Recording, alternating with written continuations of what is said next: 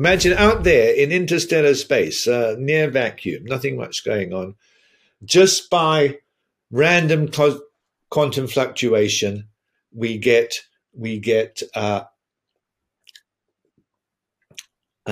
intrinsic duplicate, physical duplicate of me, my brain, inside a Boltzmann brain. A Boltzmann brain, but no, we'll have it kind of hooked up to a computer, so that it'll be a Boltzmann brain, but it's going to have the same. It's going to have a sensory cortex and a motor cortex, and it's going to have the same afferent signals and efferent signals as my brain has for about 20 minutes or so. I'm inclined to think, along with some but not all representationalists, that being will have just the same sensory experiences as me. It's got just the same physical goings on as I have going on inside my head. I take it that's enough to give it the same conscious experiences. But I say in that being, the conscious experiences won't be representing anything. They won't be representing anything any more than a picture of Winston Churchill drawn on the mountains of Mars by random Martian winds represents Winston Churchill. It's just, or the words Elvis once visited Paris, drawn on the hills of Mars by the wind, do not represent anything. They're just a random arrangements of bits of sand. Hello, my geeslings. It is Mother Goose, Robinson Earhart, here with the introduction to Robinson's podcast number 90. And this episode is with David Papineau, who is professor of philosophy of science at King's College London. And David is a prior denizen of this Robinson's podcast multiverse, as he was my guest on episode 62, which was a totally awesome episode, as is this one. And in 62, we talked quite broadly about the philosophy of science, though more particularly, we talked about realism and anti-realism within the philosophy of science. But in this episode, we talk about the content of David's most recent book, The Metaphysics of Sensory Experience, which is linked in the description. And I have to mention, please leave reviews, comments, likes, subscribes. Those are always so appreciated. And without any further ado, I hope you enjoy this conversation as much as I enjoyed having it with Dave.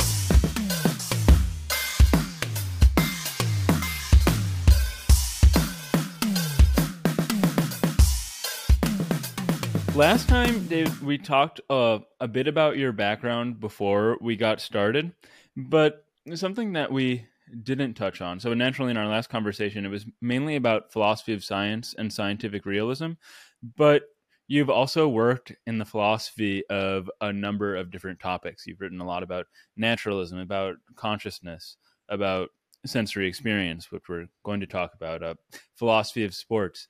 And I was wondering if there's something beyond just general curiosity that you see as unifying everything that you do in philosophy. Funny question. Hi, Robinson. Nice to see you. Let me just think about that a bit. I think the reason that the question comes to mind is I did an episode with Frank Jackson and Graham Priest that's going to come out in a few days, all about the philosophy of David Lewis. And he was a very programmatic philosopher where everything tied together. And so I've just been thinking about different philosophers and the way that they approach the subject and their research. Good. I'm not sure. I mean, I kind of came into philosophy because I was curious and curious about how things worked, about how people worked, about how society worked, about how the world worked. And I'm still kind of curious. So I find I've got a rather roving philosophical eye. I mean, I turn from one topic to another. But now you ask about, do I have a program behind it? I think perhaps you can see some some common themes. My first book, my very first book, was called For Science in the Social Sciences, 1979, I guess. And I mean, my first job, I was lecturing in a sociology department. I taught the methodology course. I did that for 4 years, and that turned into the book. And the general line I pushed against all kinds of Wittgensteinians and Verstandmongers and so on was that social sciences did well to be scientific.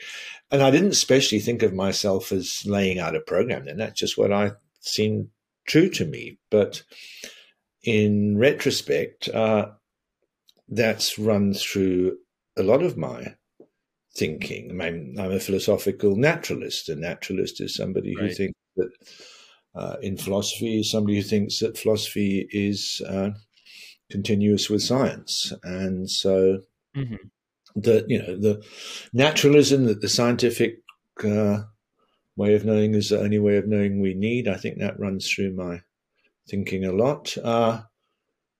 Physicalism only came later. I mean, it's a natural thing to become if you're a naturalist, but it wasn't a big thing when I first started doing philosophy in the 70s, and a lot of my early work, it doesn't scarcely figure at all until around 1990. So, yeah, maybe that's something. Yeah, I was wondering if that. I'm a natural born naturalist. That's what it is. Yeah, I was wondering if that was something along those lines was what you were going to say, because you have the sort of canonical book on naturalism, and then in our last episode, if I'm quoting you correctly, you said that you felt philosophy was in the business of, you didn't say pumping out, but I'll say pumping out, producing good synthetic theories of the world. And I see that as sort of the operating program behind your work. Right. Yeah, absolutely. Absolutely. So today I wanted to turn to, I think it's your latest book, The Metaphysics of Sensory Experience. Is that right? Yeah. It's just a couple. Yeah.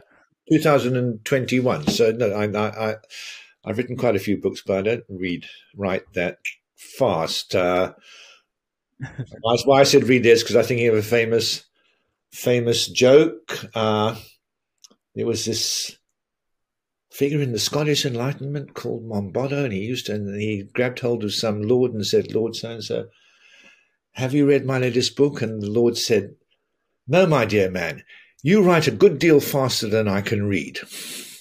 But no, so I'm not like that. I don't churn out the books that fast. 2 years ago, I haven't had time to do another one yet.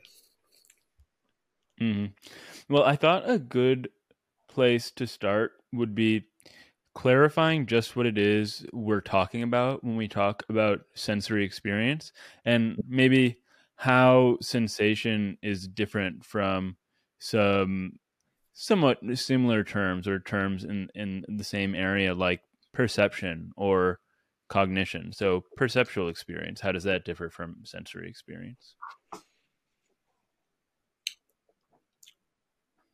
The term perception rather than sensation has two different connotations in the philosophical literature, philosophical history. One of which, both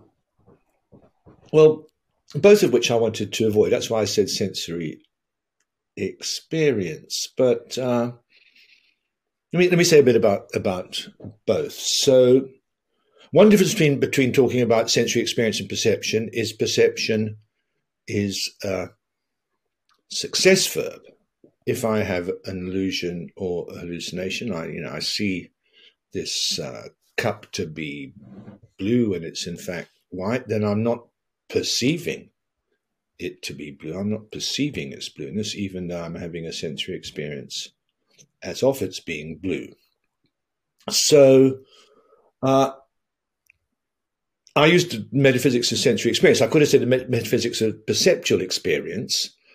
And indeed, the term perception is sometimes used to cover what are called the bad cases of illusion and hallucination, as well as the good cases of radical perception. But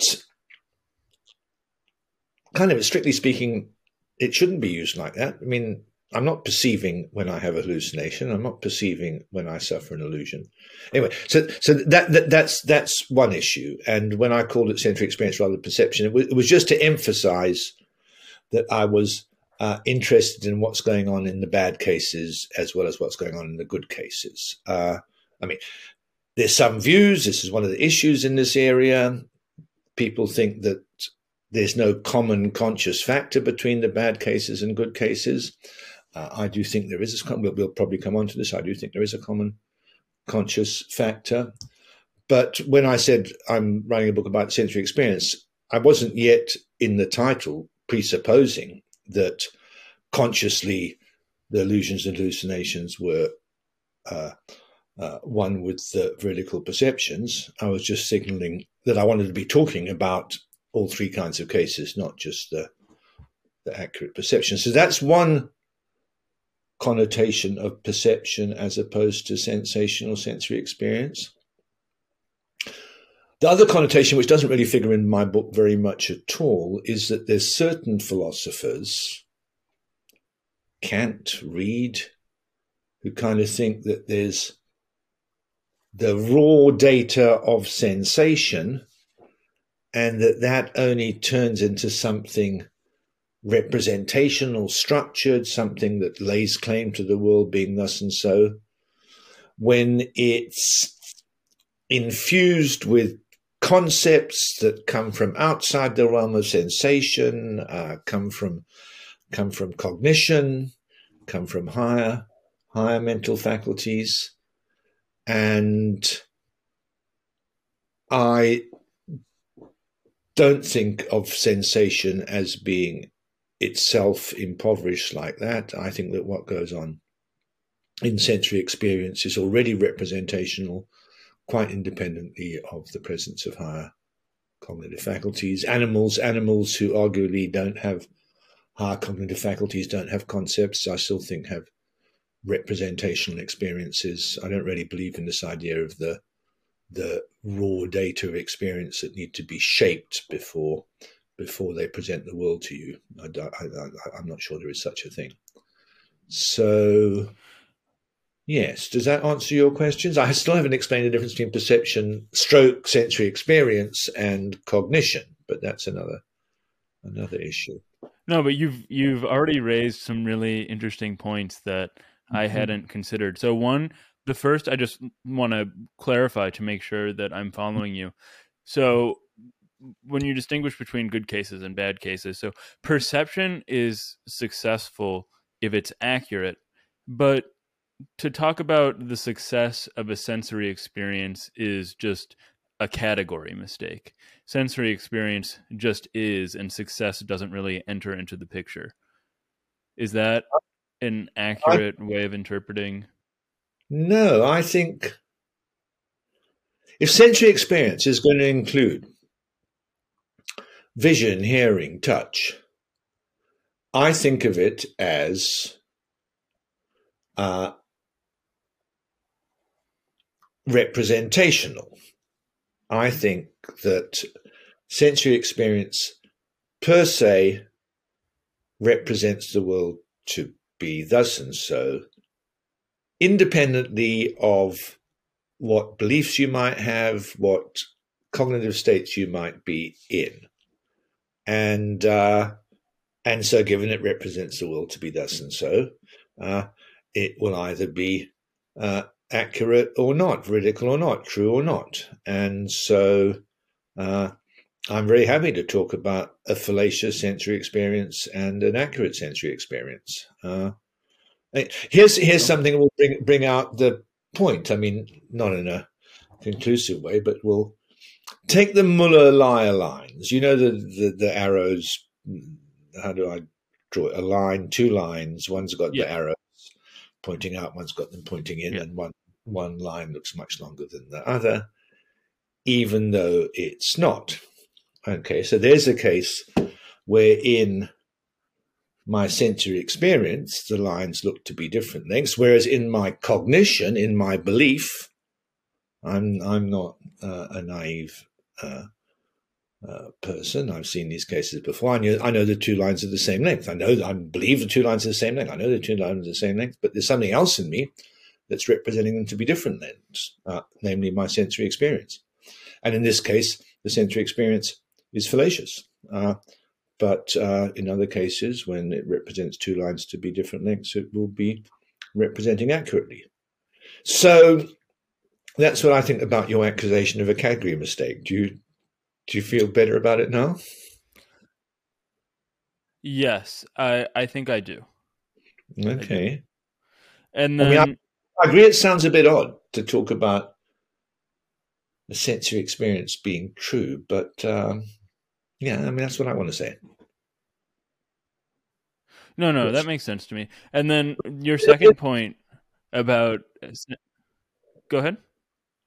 Well, there's a further issue that there was a time I seem to remember Oxford philosophers saying, look, vision and touch and so on, they're not sensations. Sensations are things like itches and dizziness and so sensations, the term properly used, refer to just kind of feelings with no real content that weren't presenting the world a certain way. Okay, I agree sensations in that sense are not true or false, but I'm using sensory experience much more widely than that to include conscious visual experience, conscious tactile experience, and so on. Mm-hmm. I suppose that what I had in mind was just like if you're in pain, you just are in pain. There's no real truth or falsehood to it. But I also get the point that it could not be accurately connected to something in the world, and like if you have phantom limb syndrome and there's pain there. Pain's so I think fun. that we're on the same page. Yeah, no, pain's funny. Pain is a hard case for the kind of thing I'm saying. I mean, just because pain is a somewhat non-standard kind of perceptual experience, and we talk about pain experience and with a different structure from the way we talk about visual experience. I mean, what many philosophers, naturalist philosophers anyway, want to say at first pass is that pain states represent there to be damage in a certain part of your body. And so that when you have a phantom pain or referred pain, it's inaccurate. The pain is inaccurate.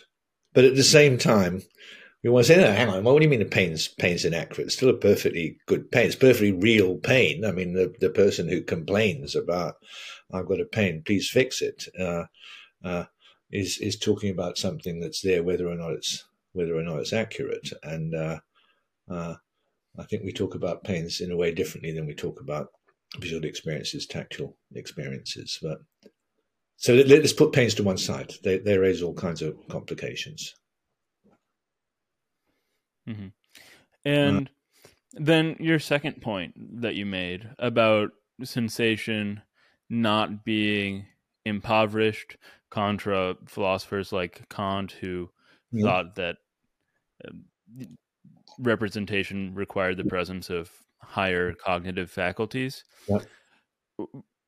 I mean, talking about representations in depth is a completely different can of worms. But can you give a simple example of what you mean to say that a sensory experience is representational? Like maybe if I look at my cat and I have the sense impression of my cat, is it representational just in the sense that there's beyond just the sense impression, there's some content about an object, a moving object, and even if I don't have the concept of cat, I guess.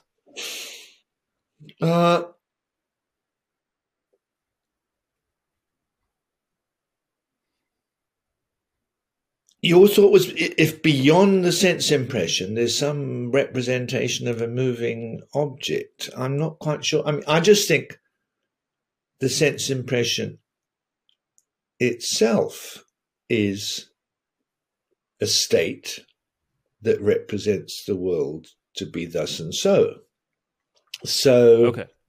I mean, it's easiest to think about it. Look, what brings out the way in which a state like that is representational is to think of cases where it misrepresents. So imagine, I mean, this quite often happens with cats, that something that you have a hallucination of a cat. I mean, it does quite often happen with a little black kind of shadow moving, and you kind of look and you kind of see cat. I mean, it's not a full-fledged detailed image of a cat, but okay. I want to say that you have just the same sensory experience that you have when looking at an actual cat, sometimes when there's no cat there. And in that case, you're suffering an illusion or hallucination. And i.e., you're misrepresenting the world to contain a cat when it doesn't. And given it's just the same state that you have in that bad case as you have in that good case, I say that in the good case too, you've got a conscious experience that's representing there to be a cat there.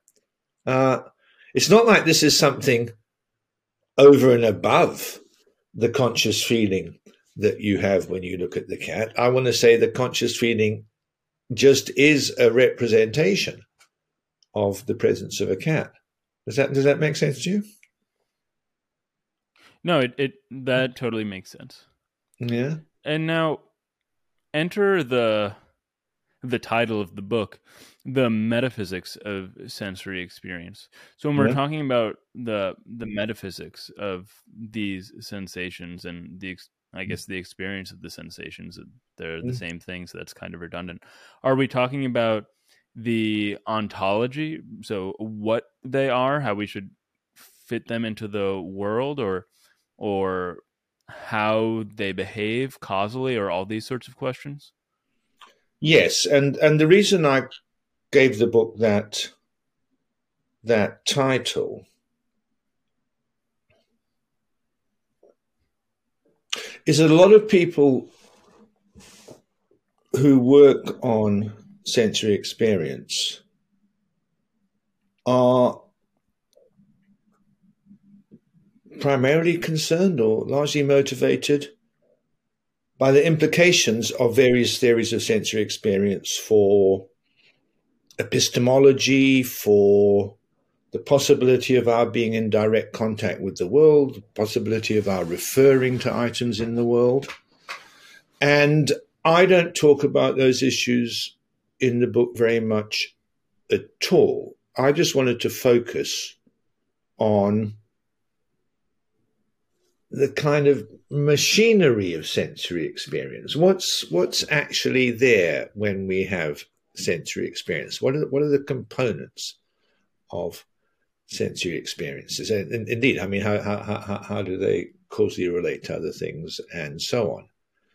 Which is not to say that the implications for epistemology and the possibility of reference to the world and so on are irrelevant. If I had a theory that had ridiculous implications for those areas, that would be bad for my theory. But I didn't want to go into those aspects. I wanted to start off focusing on the machinery of sensory experience itself.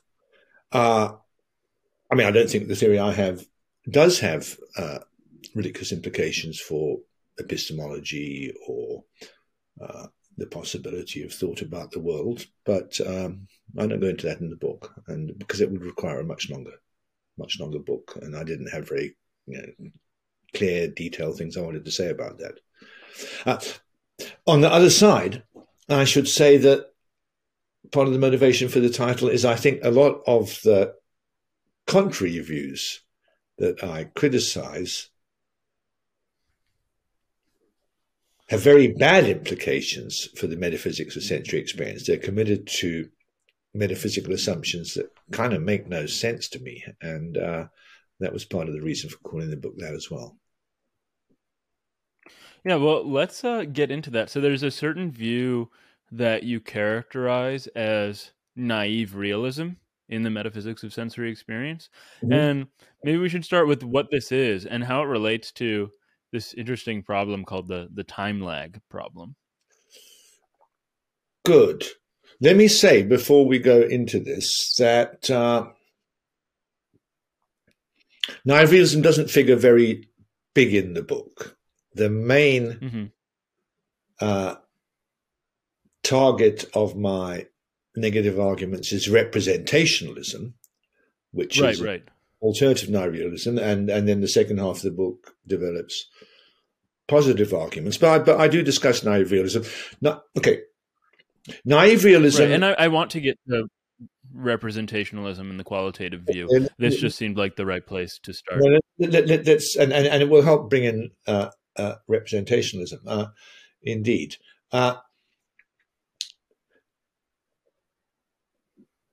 So the book starts with the question: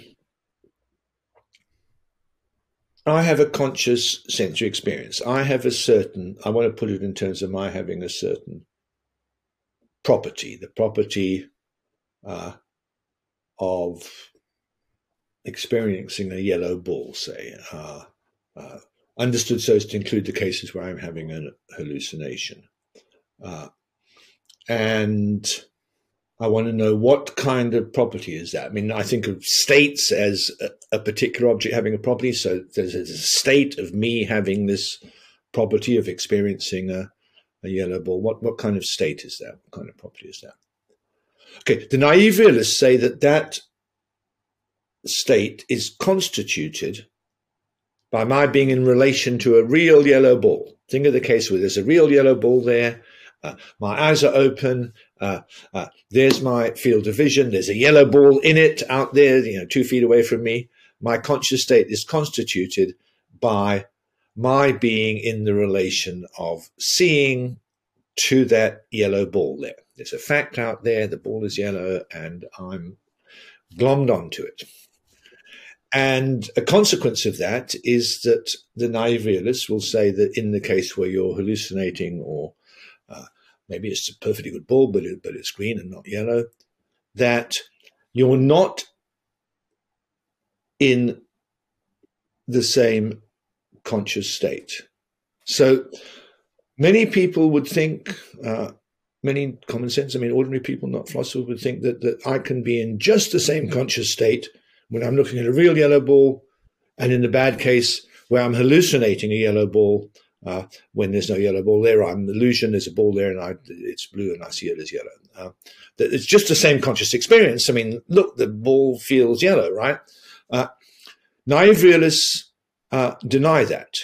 They want to have the idea that conscious sensory experience puts me in real contact with the world out there. The world there is part of my conscious experience. And they're motivated, as what I was referring to, that we're going to be in trouble if we don't have this real contact with the external world. We'll be cut off from it. We'll never be, skepticism will come in. We'll never be able to talk about it. They're worried that we aren't in good enough contact with the world if we have a common conscious experience that goes across to the bad cases as well as the good. How would we ever know that we're in a good case if we had the same conscious feelings in the bad case as well? That's what's pushing them.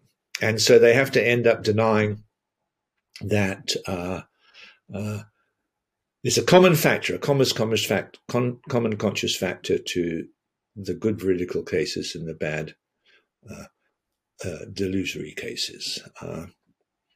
And okay, that's naive realism. And I say in the book, look, I don't aim to be contributing to literature on naive realism. It's a very popular theory in my country. It's not so popular in the States, but there are Berkeley is pretty strong on naive realism, and I didn't especially want to enter that debate, but I explained why I am unpersuaded by this view, why I reject this view. And what is the time lag problem? The time lag problem is, look,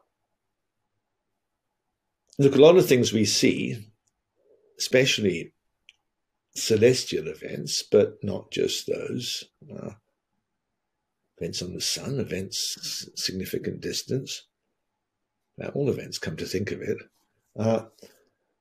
happened sometime before we see them. But the naive realist wants to say that my conscious experience is constituted by being in relation to a certain fact. And but if the fact happened before my conscious experience, it kind of looks like you've got to say my conscious experience extends in time to include that past fact. But I mean, the supernova occurs, I see it. I mean, not now, there's no supernova, but 16th century there was a supernova, people saw it. But in fact, the supernova had occurred, I don't know, I'm not quite sure, 5 light years,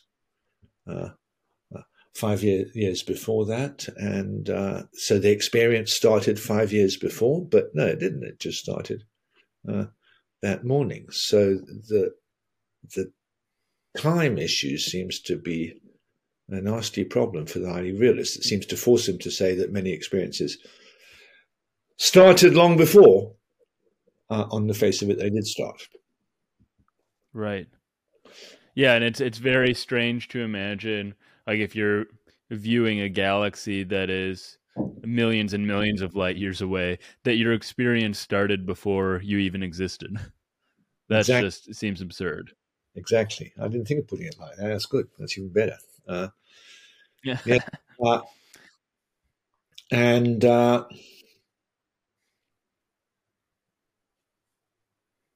yes.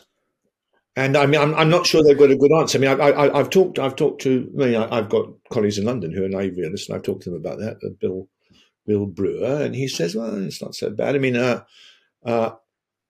if I read in the newspaper, he says that Spurs lost last night. In fact, they didn't. They drew. And I watched it. So, but let's imagine I read in the paper this morning that they drew. Then he says, look, my state of knowledge will constitutively involve the fact. I mean, knowledge is a factive state. I mean, I wouldn't know unless it was a fact last night that Spurs did win. But I only got into the state of knowledge now today. And so why isn't it like that? And I say, well, knowledge is kind of different.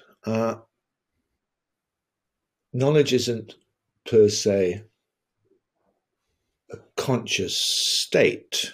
And I want to say that conscious states, we know where they extend in time. We know what the beginnings and end of conscious states are. And they don't have parts that were there before they started. Knowledge can have a constitutive part that's there before the knowledge started because it's not a conscious state. But I can't really make sense of conscious states being like that. And I'm not sure the naive realists have a good answer to that argument. I haven't seen one yet anyway. No, I am with you. As you laid it out, that is a very pressing concern for the naive realist. And you mentioned that talking about naive realism will set the stage well for talking with the dominant theory, the representationalist theory. Yeah. How do they relate? Does it overcome this problem of time lag, or is it attractive for other reasons? So this, as I said, look, a standard view, a standard objection to naive realism is that surely we want to allow that I can have just the same conscious experience, not only in cases where there really is a yellow ball there, but in cases where I mistakenly see there to be a yellow ball there, illusions or hallucinations. I mean, as I said, the naive realist denies that. They want to say that there's one kind of conscious state in the good case and a different kind of conscious state. I mean, and then they have trouble explaining what kind of conscious state it is in the bad case. I mean, they have to say you can't tell from inside which kind of conscious state you are. And my main objection to naive realism, just to go back to it for a second, is I find it hard to make good sense of the idea of conscious differences that can never be discerned from the inside. But anyway, the naive realist says that there are these conscious differences between the good case and the bad case, and the good case, what you have in the good case, isn't representing the thing out there. It's just giving you what's out there. There's no possibility of that state being mistaken. That state's constituted by the thing perceived. But the alternative view, which wants to say, look, there's a common conscious factor across the good cases and the bad illusory cases, will then say, no, and think of that common conscious factor as representing there to be a yellow ball there, truly in the good cases, but falsely in the bad cases. And so this looks like a nice story about what's going on across the two kinds of cases that will account for the fact that you get to, if you deny naive realism, that there's a common conscious state across the two cases. So that's the idea of sensory experiences as representational. And okay, now it gets a bit trickier because everything I've said so far in this discussion has been in favor of the idea that sensory experiences are representational. Right. I said, you're representing your cat to be there in the good cases and bad cases. We're representing these two lines to be different lengths in the good cases and the bad cases. Thinking of sensory experiences as representational is an attractive alternative to the naive realist case because you've got an account of what's going on both in the good and bad cases that accounts for their being consciously similar. And okay, the issue we're going to come to now is that nevertheless, my book is a sustained attack on representationalist views of experience and the defense of an alternative view, which I call the qualitative view. So while I think that sensory experiences are representations, and that's a very good counter to the naive realist view, I'm not a representationalist about experience.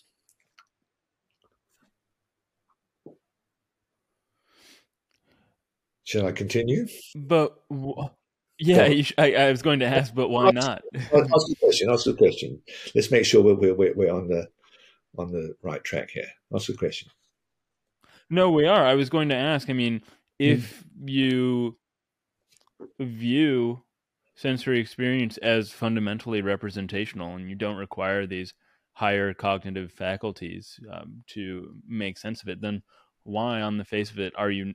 I mean, it seems like you should be a representationalist. I guess maybe we need to flesh out just what it means to be a representationalist more to find out where the mismatch is. Good. So I said earlier, against the Kantians and Reidians who think intuition needs the help of concepts to become representational, that I think that sensory experience, and I think I half stopped myself saying, is intrinsically representational. I think sensory experience is capable of representing without the help of higher conceptual cognition and so on. I don't think it's capable of representing without the help of anything. And that's where I differ from the representationalists in the philosophy of perception. They think that sensory experience represents purely in virtue of its intrinsic nature. And I say, no, it only represents in virtue of the way it's embedded in a wider environment involving our bodies and the external world, and the relation between our bodies and the external world. So I use an analogy at this point. An analogy is words in a written or spoken language. And I say, think of the words I'm speaking now. If we had some words written on a blackboard. The example I use in the book is Elvis once visited Paris. I like that sentence because nobody's quite sure if it's true or false, right? So look, those words, and think of them as words written on a blackboard or a piece of paper in English, those English words, they represent all right. They say that Elvis was once in Paris and would be true if he was and false if he wasn't, and they represent just fine, their representation. But they don't represent in virtue of their intrinsic nature. I mean, just those same words could have meant something different or meant nothing at all. Paris might have been called Berlin or whatever. I mean, Berlin might have been called Paris. I mean, just those same words could have represented something different. I mean, they represent what they do, not in virtue of their intrinsic nature as marks on paper, but in virtue of the way they're used by the community of English speakers. And I want to say that sensory experiences are like words, that they represent all right, but not in virtue of their intrinsic nature. They represent what they do because human beings have been set up by evolution so that certain sensory experiences co-vary systematically with certain features of the environment, and that's what makes them represent the things they do. The representationists in the philosophy of perception, however, have a much stronger view. They think that sensory experiences aren't like words. They think sensory experiences represent just in virtue of their intrinsic nature. And it's not an implausible view. Maybe at first pass my view is less plausible than the representationist view. But they think you can just look at the sensory experiences, you can tell what they're representing without thinking about what kind of environment the beings that have those sensory experiences are embedded in.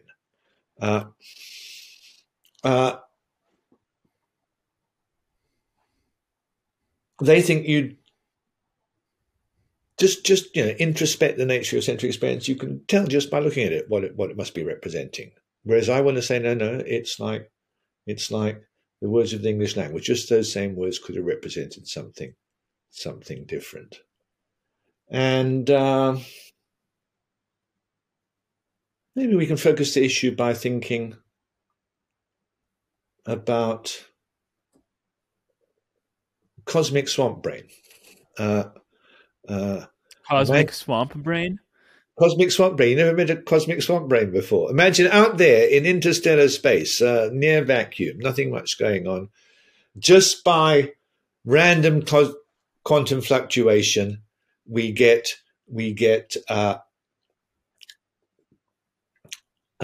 intrinsic duplicate, physical duplicate of me, my brain, inside a Boltzmann brain. A Boltzmann brain, but no, we'll have it kind of hooked up to a computer, so that it'll be a Boltzmann brain, but it's going to have the same. It's going to have a sensory cortex and a motor cortex, and it's going to have the same afferent signals and efferent signals as my brain has for about 20 minutes or so. And okay, now.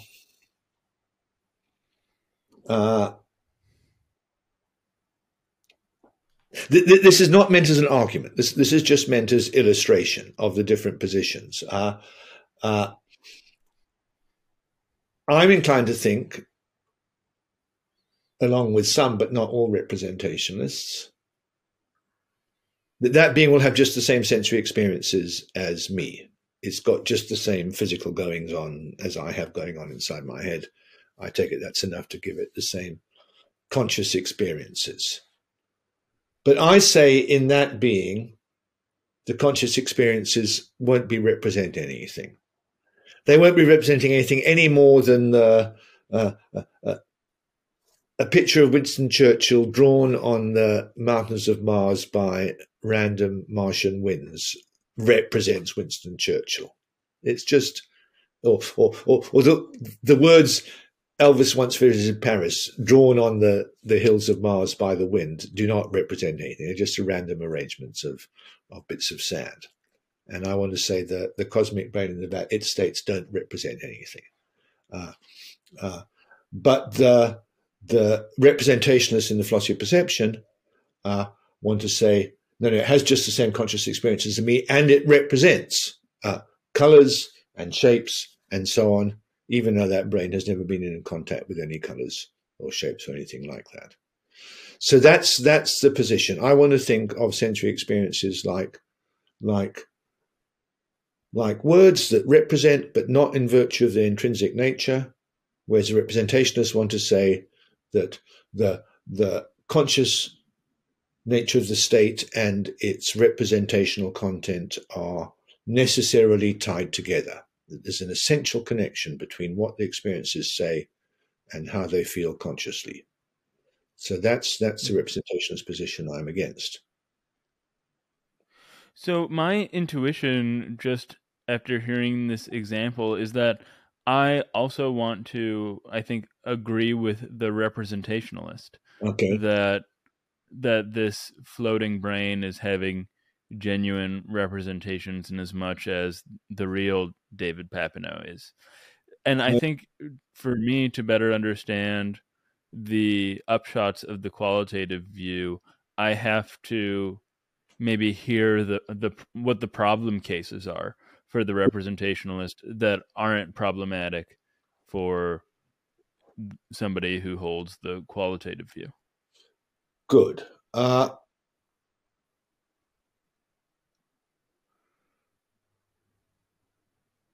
It's fine by me. I said when I was introducing the views that the representationalist view probably has more support, if not a lot more support from intuition than my view.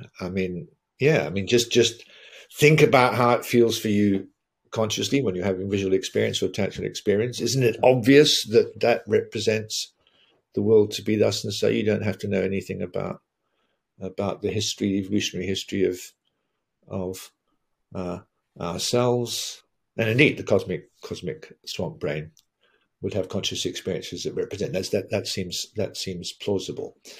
I don't know if there's any knockdown problem cases, and I don't really argue from cases. I mean, in general in philosophy, I don't like arguing from intuitions about problem cases, and I said when I introduced cosmic swamp brain, this wasn't meant to be a matter of argument. This is meant to be a matter of clarifying what the positions are. And it's very interesting with cosmic. So in this case, I mean, there's one intuition that it will have conscious experience, and those conscious experience will represent. There's another intuition, well, I'm not even sure, there's another position, which is my position, that will have conscious experiences just like me, and they won't represent. And there's a third view about the cosmic swamp brain, which I haven't mentioned yet, and which is one that will be adopted by some representationists, but put them to one side. But I'll just mention it. They'll say the cosmic swamp brain won't have any experiences because, we won't go into that, but they'll think, the naive realist will say the cosmic swamp brain isn't having any experiences, or at least isn't having our experiences. So intuitions about thought experiments are not going to cut any argumentative advice, but it remains the case that thought experiments are a very good way of clarifying the content of the views, making it clear what somebody is committed to. Ask them what they're going to say about that case. Brings out the issues. I don't argue from intuitions about cases. I argue on metaphysical grounds. And I put a challenge to the representationists. So representationalism from now on in our discussion, let's understand it as strong representationalism that holds that the conscious character, okay, now we need two terms here. Conscious character is the way the experience feels, the what its likeness properties, the feely properties, how it feels. The representationists, the strong representationists, say that the conscious character and the representational content are necessarily tied together. Okay, what's representational content? Representational content is what the experience says about the world. Just think of it in terms of the truth condition of the experience. Sometimes it's a bit odd to talk about experiences having truth conditions. The verticality condition, the accuracy condition. I mean, the experience says that P, it will be accurate if and only if P. It says that the two lines are different lengths. It says that there's a cat there. And that's the representational content. And now the question is, the feeling that you have, feeling that what its likeness properties, that's one kind of thing. Saying that the world is thus and so, typically the external world, I mean the world, physical world around you, that's another kind of thing. Come on, give me a story as to why those two things should necessarily go together. And at the start of the chapter that attacks representationalism, I look at the standard arguments representationists give for their representationalism, and I say that doesn't get close to showing that those two things necessarily go together. I mean, it shows that experiences are representations, a lot of these examples, but I agree that experiences are representations. I just don't think they're essentially representations. I think we need some account of why the experiences represent that makes them turn out a bit like words that happen to represent because of certain further contingent facts that surround them, not in virtue of their intrinsic nature. So the argument against representationalism is a challenge for them to explain why these two things should go together, followed by arguments that the kind of things they say about why the two things go together don't really stand up. So, yeah. I think I'm beginning to change my mind. Okay. And let me ask you a question. So I am seeing a connection here to a different area of philosophy, maybe because you mentioned this Elvis example. But I'm thinking of Kripke's causal theory of reference, and whether we would want to say that this brain, the David Papineau swamp brain, 5 million light years away, whether even though it has your same conscious states, whether we want to say it knows anything about Julius Caesar. And my instinct is to say no in this case, because even if its brain has these facts, it has no causal connection whatsoever to Julius Caesar. Good. And I'm seeing a parallel now to this question of representation, because as you laid out in this thought experiment, we're all in agreement, even the representationalist, the naive realist, everybody has to agree that the brain has the same conscious states.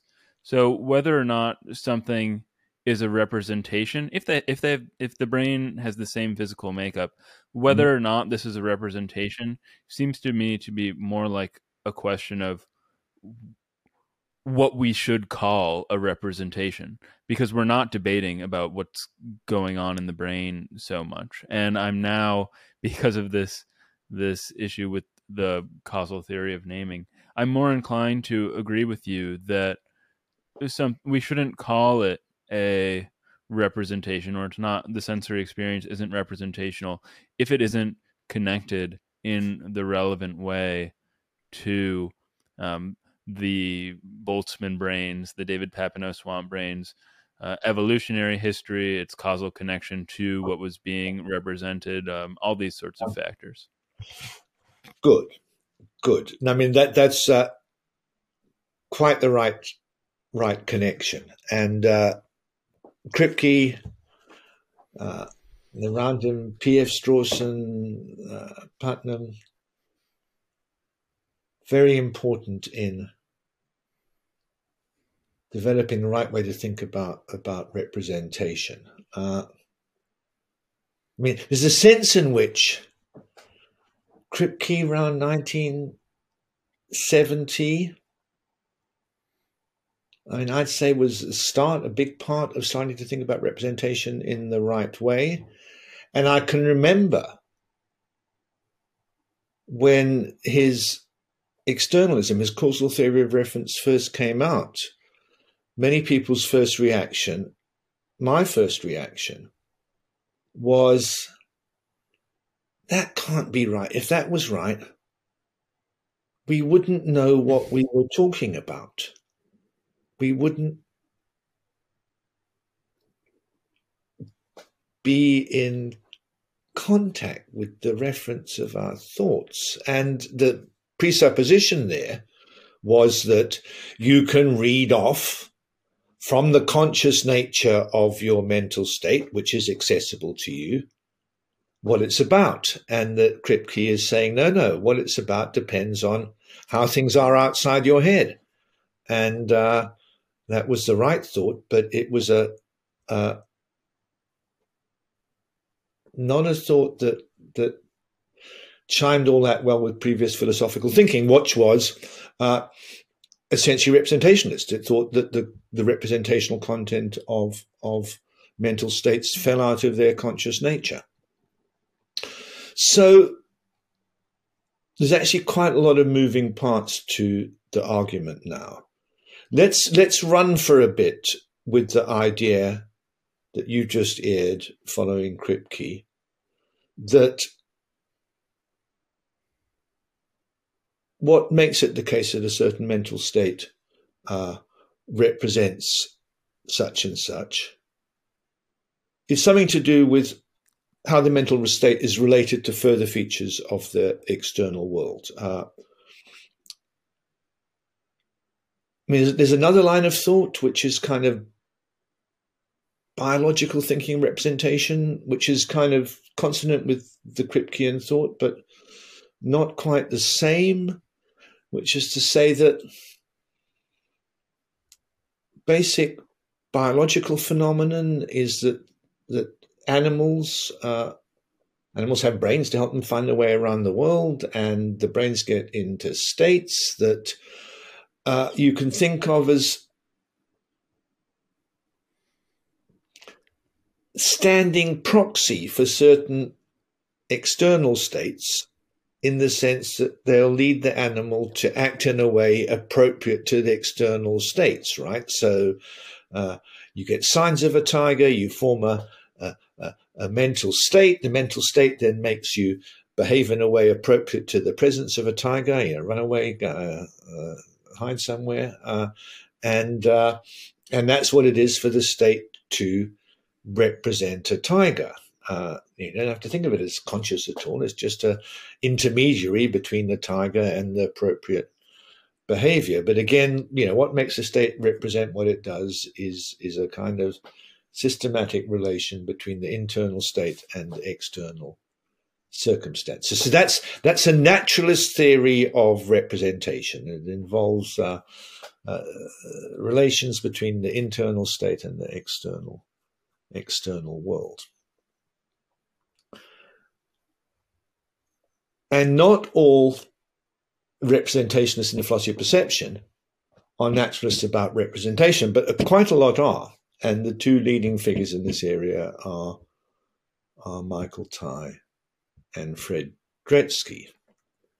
Now, you might think that once you have this naturalist theory of representation, you wouldn't be specially inclined to be a strong representationalist about sensory experience. I mean, your intuition, once you brought in the idea of representation in relation to the external world was that the cosmic brain in the vat wouldn't represent anymore. But I'll now tell you something slightly curious. Dretske and Tai are so attached to the idea that sensory consciousness experience goes with naturalist representation. I mean, their program is to explain consciousness in terms of representation. So what is it for a state to be conscious? It's to represent the world in some fairly detailed, rich way. Once you've got that, you're going to have consciousness. What is it for a state to represent the world in some way? Now they're naturalists. It's to do with a correlation with the external environment. And so they conclude on this basis, the cosmic brain in the vat, despite having just the same internal state as me, will not be conscious at all because it doesn't represent, because it's never been embedded in an environment, and representation is what's required for consciousness. I think that's an even stranger intuition than my intuition that it doesn't represent. See, we've got the three positions now. We've got my weak representationalism. We've got the strong representationists who say that just because the cosmic state is conscious, it will represent. And then we've got among the strong representationists, the naturalist representationists who can see that the cosmic swamp brain won't be naturalistically representing, so conclude it won't even be conscious. And you might wonder what kind of representation do the people in the middle have, the ones who think it is conscious and so does represent. They've got to answer my challenge about what does representation have to do with consciousness, but we might come back to that. So, okay, so the representationists are starting to look worse and worse, I take it. But there's something else we could mention at this point, which is the so-called transparency of experience. Do you want to talk about that, or do you think we've had enough on strong representationalism? No, I'd be very happy to continue talking about the transparency of experience. And I'm guessing, I haven't heard this phrase before. Does it have to do with maybe the third person access to first person experience? No, it's not. It's not that. It's to do with. It's to do with the apparent introspectable nature of experience. It's all first personal stuff. Okay. So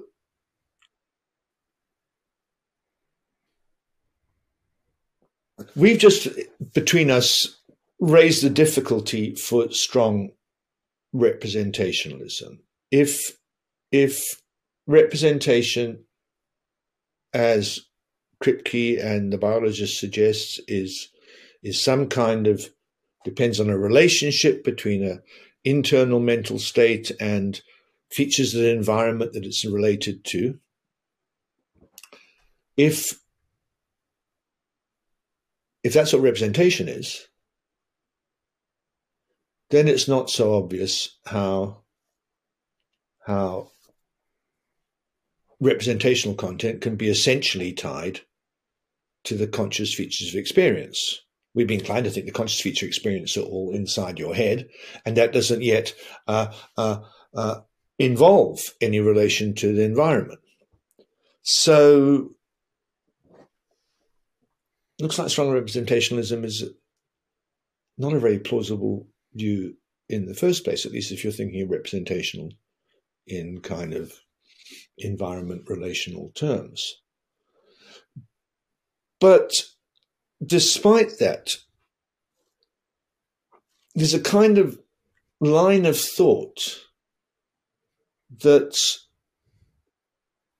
persuaded a lot of people over the past 40 years that representationalism must be right. And it's this line of thought. Starts with Gilbert Harman, but there's predecessors, G. Moore, it says, suppose you're looking, I don't know what you're looking at the moment. You're looking at a microphone. I mean, I'm looking at your image on the screen. No, that's too complicated. We've got too many images and screens, and so that's going to complicate. Okay, I'm looking at I'm looking at the cat now. I'm looking at a white cup. Let's focus on this white cup. It's off the screen, and the line of thought goes like this. Look, you, Papineau, you're thinking of experiences as kind of internal things with a certain conscious feeling. I mean, and let's call those qualia. It's got qualitative properties, internal. I mean, qualia can mean all kinds of things, different contexts. I mean, don't anybody get this? Is just a term I've just defined for the moment. The way the experience feels, right? And so there's kind of features of the experience that are to do with how it feels for me internally. Okay, now Harman says, okay, if that's what's there, why don't you turn your introspective mind to those features of experience? Here you are looking at the cup, right? And you kind of got your mind focused on the cup. But now forget about the cup. Think about the intrinsic qualitative features of your experience. And then Harman says, I'll tell you, you won't be able to do that. All that happens if you start doing that is you look harder at the cup and its whiteness and its shininess and so on. The only properties that you can find to attend to are ordinary worldly properties of the cup. Now, I'll use worldly to refer to the kind of properties that physical objects has, as opposed to the kind of properties that you might think experiences have. And Harman says, look, the only properties to be found in your experience are worldly properties like circular and white and shiny and so on. And okay, and then this is supposed to be a kind of argument for strong representations about experience. And the thought is that present in your experience will be ordinary worldly properties. Like, look, I was looking at the white cup. I mean, a moment ago I was looking at the yellow ball, so roundness and yellowness, or the hardness of the cup, the shininess of the cup, and the whiteness. Those are the properties you find in experience. And then the thought is, well, okay, and so those properties are in your experience, and what they're saying is that the world outside you instantiates those same properties. I mean, sometimes the world outside you actually does, sometimes it doesn't, the bad cases, but either way, those properties are in your experience, saying that the world outside instantiates those properties. And so because the only properties in experience are worldly properties of the kinds that physical objects can have, experiences are intrinsically representational. What do you think about that for an argument? Very influential argument.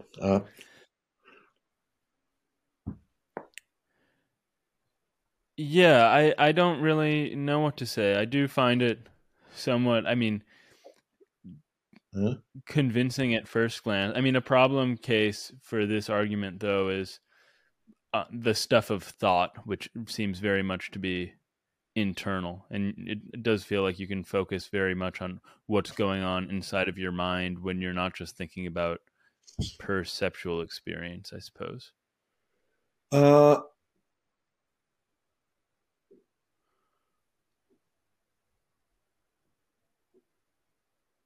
Yes, that's more complicated. If you're thinking of non-perceptual thoughts, right? Close my eyes and I think there's a white cup over there, right? And so that's the cognitive state.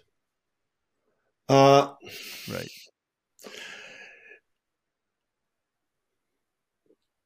It's not clear that the cognitive state has any conscious feelings associated with it. I mean, this is an issue about is there a phenomenology to cognition? And some people say there is, and some people think there isn't. And look, okay, where we're going here is these people are giving a certain story about the transparency of experience. It's supposed to be an account or suggestion as to how experiences get to be intrinsically representational. And I guess your thought was, okay, I can see that kind of half works, but what about thoughts? They're representational too. Presumably you want them to be intrinsically representational if you're in this line of business, but how's the story going to work for them? And some people say, look, no, so thoughts also have a phenomenology, and maybe some of them will say that the phenomenology of thoughts involves the properties that are represented being present in the thoughts, and that's how the thoughts get to represent what they represent. I don't know. David Pitt is just finishing a book on cognitive phenomenology, so we'll find out from him when it comes out how that's going to work.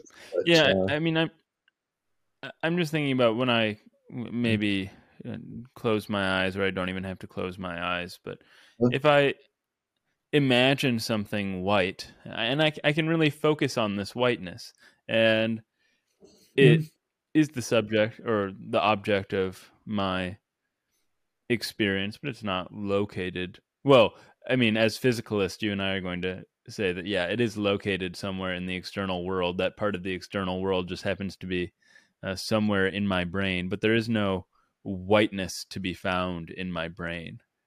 Good. That I'm zooming in on. So,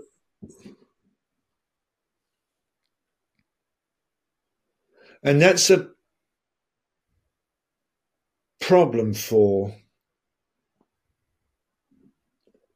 the strong representationists who appeal to the transparency of experience. And it's most obvious in the case where you're hallucinating or having an illusion, right? So here we are, and I'm looking at something and I have an experience as of a yellow ball, but let's suppose that there's nothing yellow there, and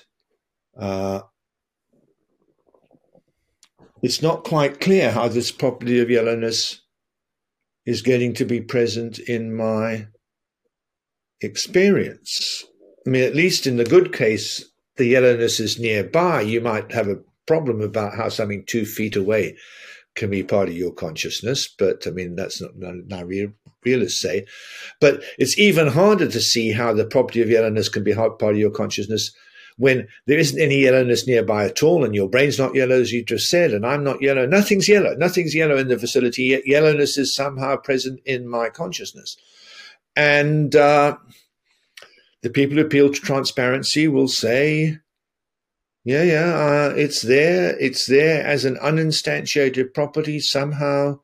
I'm aware of an uninstantiated property, and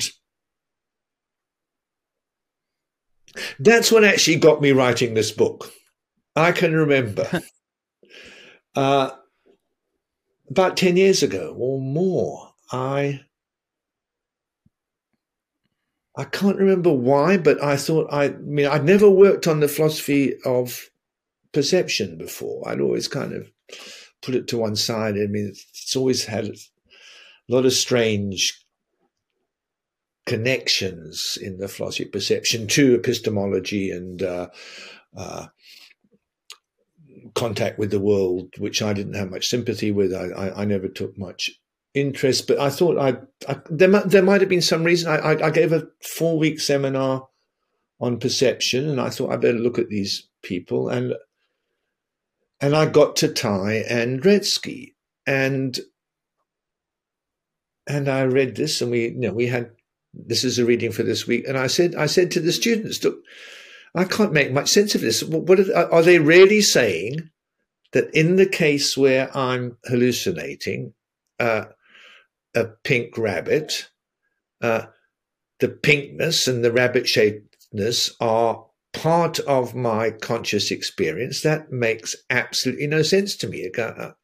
It offended my naturalist scruples. And the student said, yeah, no, that's exactly what they said. I said, you mean Michael Ty and Fred Dretsky think that? And they said, yeah, that's exactly what they think. And I thought that's crazy. That's completely crazy. That can't be right. And so then I spent the next 8 years finding out about the philosophy of perception so I could write a book pointing out how crazy they were. Yeah, that's how it goes in philosophy. But yeah. Well, this I think issue. that's a strong case that it's crazy. I mean, in fact, I have an argument in the end, not just. I mean, I start off by saying that's crazy. You can't really believe that, but I do turn it into an argument. Well, you mentioned some of at the outset of our conversation that some of these alternative views to the qualitative account entailed different conclusions or required strange assumptions that made them untenable. And while the inability to account for our in the transparency of experience, our phenomenology of whiteness when there are no white things around, or why that might be representational, is problematic. The idea that your swamp brain is not conscious because it isn't representing anything is, I think, the most difficult idea to accept for me that you've put forth thus far. But I am wondering now what sort of objections you've received for the qualitative view, and what sort you maybe still anticipate that others have found untenable, so assumptions or conclusions that the view has entailed. Interesting. I haven't. Now I think about it.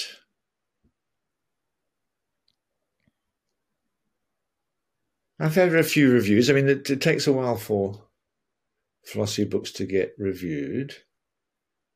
And there's a symposium just about to come out on the book in Oxford Studies in the Philosophy of Mind. And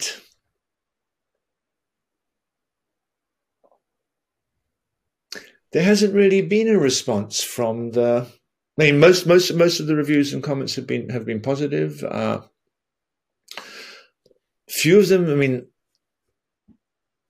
I don't quite know why, but there's quite a few from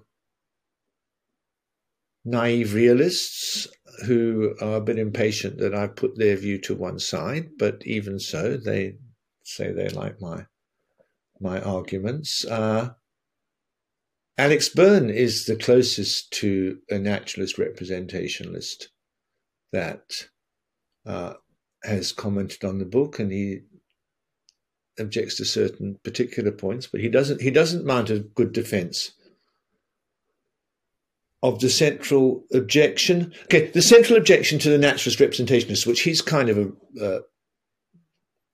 sympathetic to, is this idea that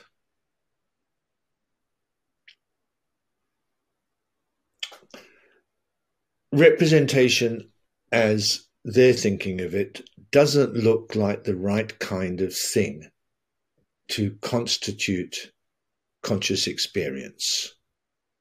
In the end, representation, to be representing something, if I have the property of representing something, it's a rather complicated property that involves a relation between me and an abstract object, a proposition or a truth condition. And the argument I give in the end, I mean, it's kind of the culmination of this stuff about, come on, transparency, the property is really present in experience, is that the property of representing something being in relation to a certain possible fact, a proposition, it's a very abstract kind of state to be in. It doesn't look like the kind of thing that has causes and effects. Whereas conscious experiences, they look like a paradigm of a thing that has causes and effects. As I say, they're here and now. They're caused by light waves impinging on me. They cause me to act in a certain way. So they have a kind of meaty kind of causal profile, whereas representational properties have this very abstract profile. And that raises a question about what role representational properties themselves play in the unfolding of the world, and I say a bit about that. But the basic thought is these properties really, that was a challenge I raised in the first place, and having gone through all the arguments, they've got very different shapes. And all Alex says is, come on, why can't relations to abstract objects play a causal role? And he invokes the idea that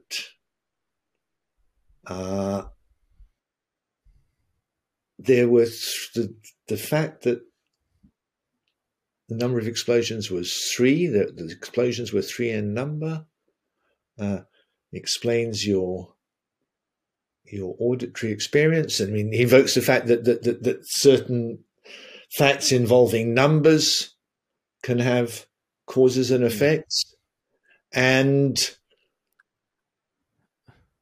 I should have spelt this out in the book more. I mean, I regard that as begging the question against my argument. My argument is precisely that facts like that involve relations to abstract objects like numbers can't be causal. And this is a familiar theme in the philosophy of mathematics, prominent in right. I'm with you 100% on this. Hartley Field's other work. I mean, you've got to regard the bringing in numbers to specify features of the world as a kind of coding that gives us a guide to what the structure of the things in the world are, but the numbers are just labels for that. And because numbers are outside space and time, they can't enter into causal relationships. So, So the naturalist representationists, I've not really seen them come back against my arguments.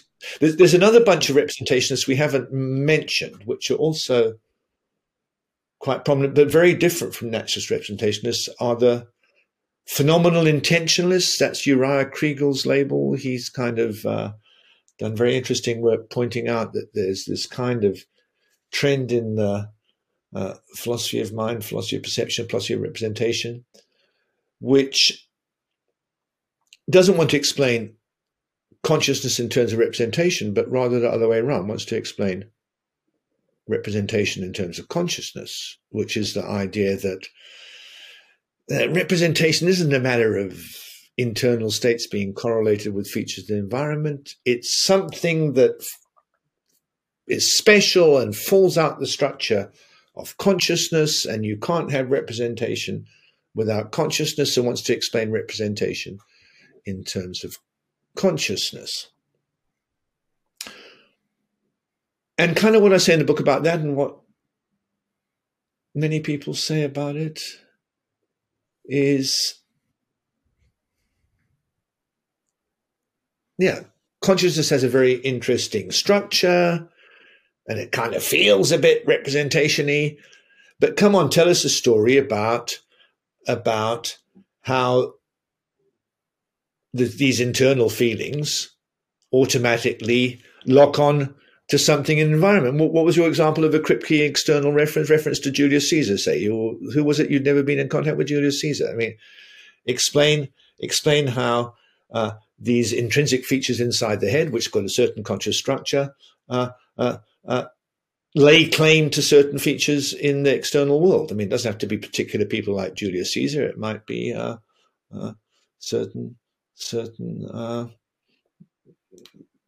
properties, squareness, colors, and so on. And the standard answer there is that, well, no, we don't really want to give an account of that kind of representation, representing truth conditions, external truth conditions. They can see that the intrinsic structure of consciousness is not going to give you that. So we're just talking about a kind of pointiness that consciousness has that doesn't really involve truth conditions. And in response to that, I'm inclined to say, Yeah, and consciousness is very structured and kind of pointy. And if it doesn't involve truth conditions, it's not obvious to me that it merits the term representational. At that point, our differences become rather slight, and I find myself uh, uh, rather siding with the phenomenon intentionality people, in that consciousness has an intrinsic structure, and that doesn't fix external truth conditions. And our disagreements end up being pretty terminological. So I guess what I'm saying is that none of the comebacks in literature so far have made me feel, my arguments aren't as strong as I thought. But we'll see. We'll see. No, that's good. Returning briefly, though, to Alex Burns' objection, I think that you and I are on the same page in that I am very much a good naturalist and materialist. And I think the example that you gave, maybe paraphrasing something he said, was that the fact that there were 3 explosions put you in such and such a state. Yeah. And you and I would want to deny the causal relation between your states and this abstract object. And I think, like me, I just want to make sure that we're on the same page. Yeah. The way that you would deal with this example is you'd say, no, it's not some abstract object. The fact that such and such happened that put me in the state, it was these things happening that put me in the state. And the 3 explosions, and our reference to the fact in language is just sort of an act of expedience for No, that's not where I am. I don't mind Oh, facts. okay. It was a number 3 I didn't like. Oh, okay. I grew up in philosophically in Cambridge. Now we like facts. The world is a totality of Okay. facts, not things, and causal relationships are relationships between facts. I mean, I don't think of facts as true propositions. I think of facts as just things in the world. I mean, here's the cup and it's white, and that's a fact. Okay.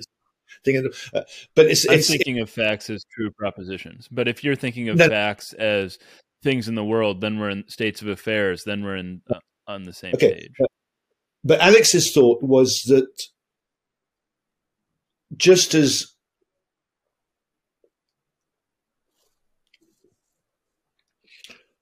the state of my representing something is a complex state that involves a relation to an abstract entity, a proposition, so there being 3 explosions, to put it differently, the number of explosions being 3 is something that involves the abstract object 3. And he wanted to say that, so there's a case where abstract objects enter into causal relations. But I want to say, no, the abstract object 3, the number 3 considered as an object, is outside space and time and can't enter into causal relations. What caused me to have the auditory experience I have is that there was an explosion, and there was another explosion, and then there was another explosion, and anything that was an explosion around then was one of them. I mean, I'll give the quantificational version of there being 3 explosions, and that's a perfectly good fact to cause my experience, but it doesn't involve the number 3. So that's giving the Russellian quantificational version of the number of the explosions being 3, and I eliminate the number 3 from the fact that does the causing. I mean, you might have 3 being a kind of property that pluralities can have. But then I'd say, look, in the book, I distinguish between concrete facts, the kind of facts that paradigmatically involve a physical object having a property that I say enter into causal relations, and abstract facts, facts involving something outside space and time, which I say can't. And there are philosophy of maths account of the number 3 that do make the number 3 enter into concrete facts, but that's fine by me too. What Alex was trying to say is that abstract facts, facts involving entities outside space and time, can enter into causal relations, and that I want to deny, and I think that's therefore a problem for strong representationalist theories of sensory experience, at least ones that take representation to involve truth conditions. Mm-hmm. Yeah. No, we're entirely on the same page with it was just a misunderstanding on my part by how you were construing the word fact, but now that we're on the same page about facts, that's good. And then I also totally agree with you about the number 3 and how to deal with it. Yeah, no, facts were true propositions, and they'd be no good for causing things either, because propositions are abstract objects outside space and time. Yeah. Right. Well, David, as you know, my intention was also to get to the philosophy of sports in your book, Knowing the Score, but I think that this has been very good and self-contained, and we can save that for another time. Is there anything else that you wanted to say about the metaphysics of sensory experience before we finish? I don't think so. Read the book. It's available on. It's available on Oxford Scholarship online, and read the book and enjoy it.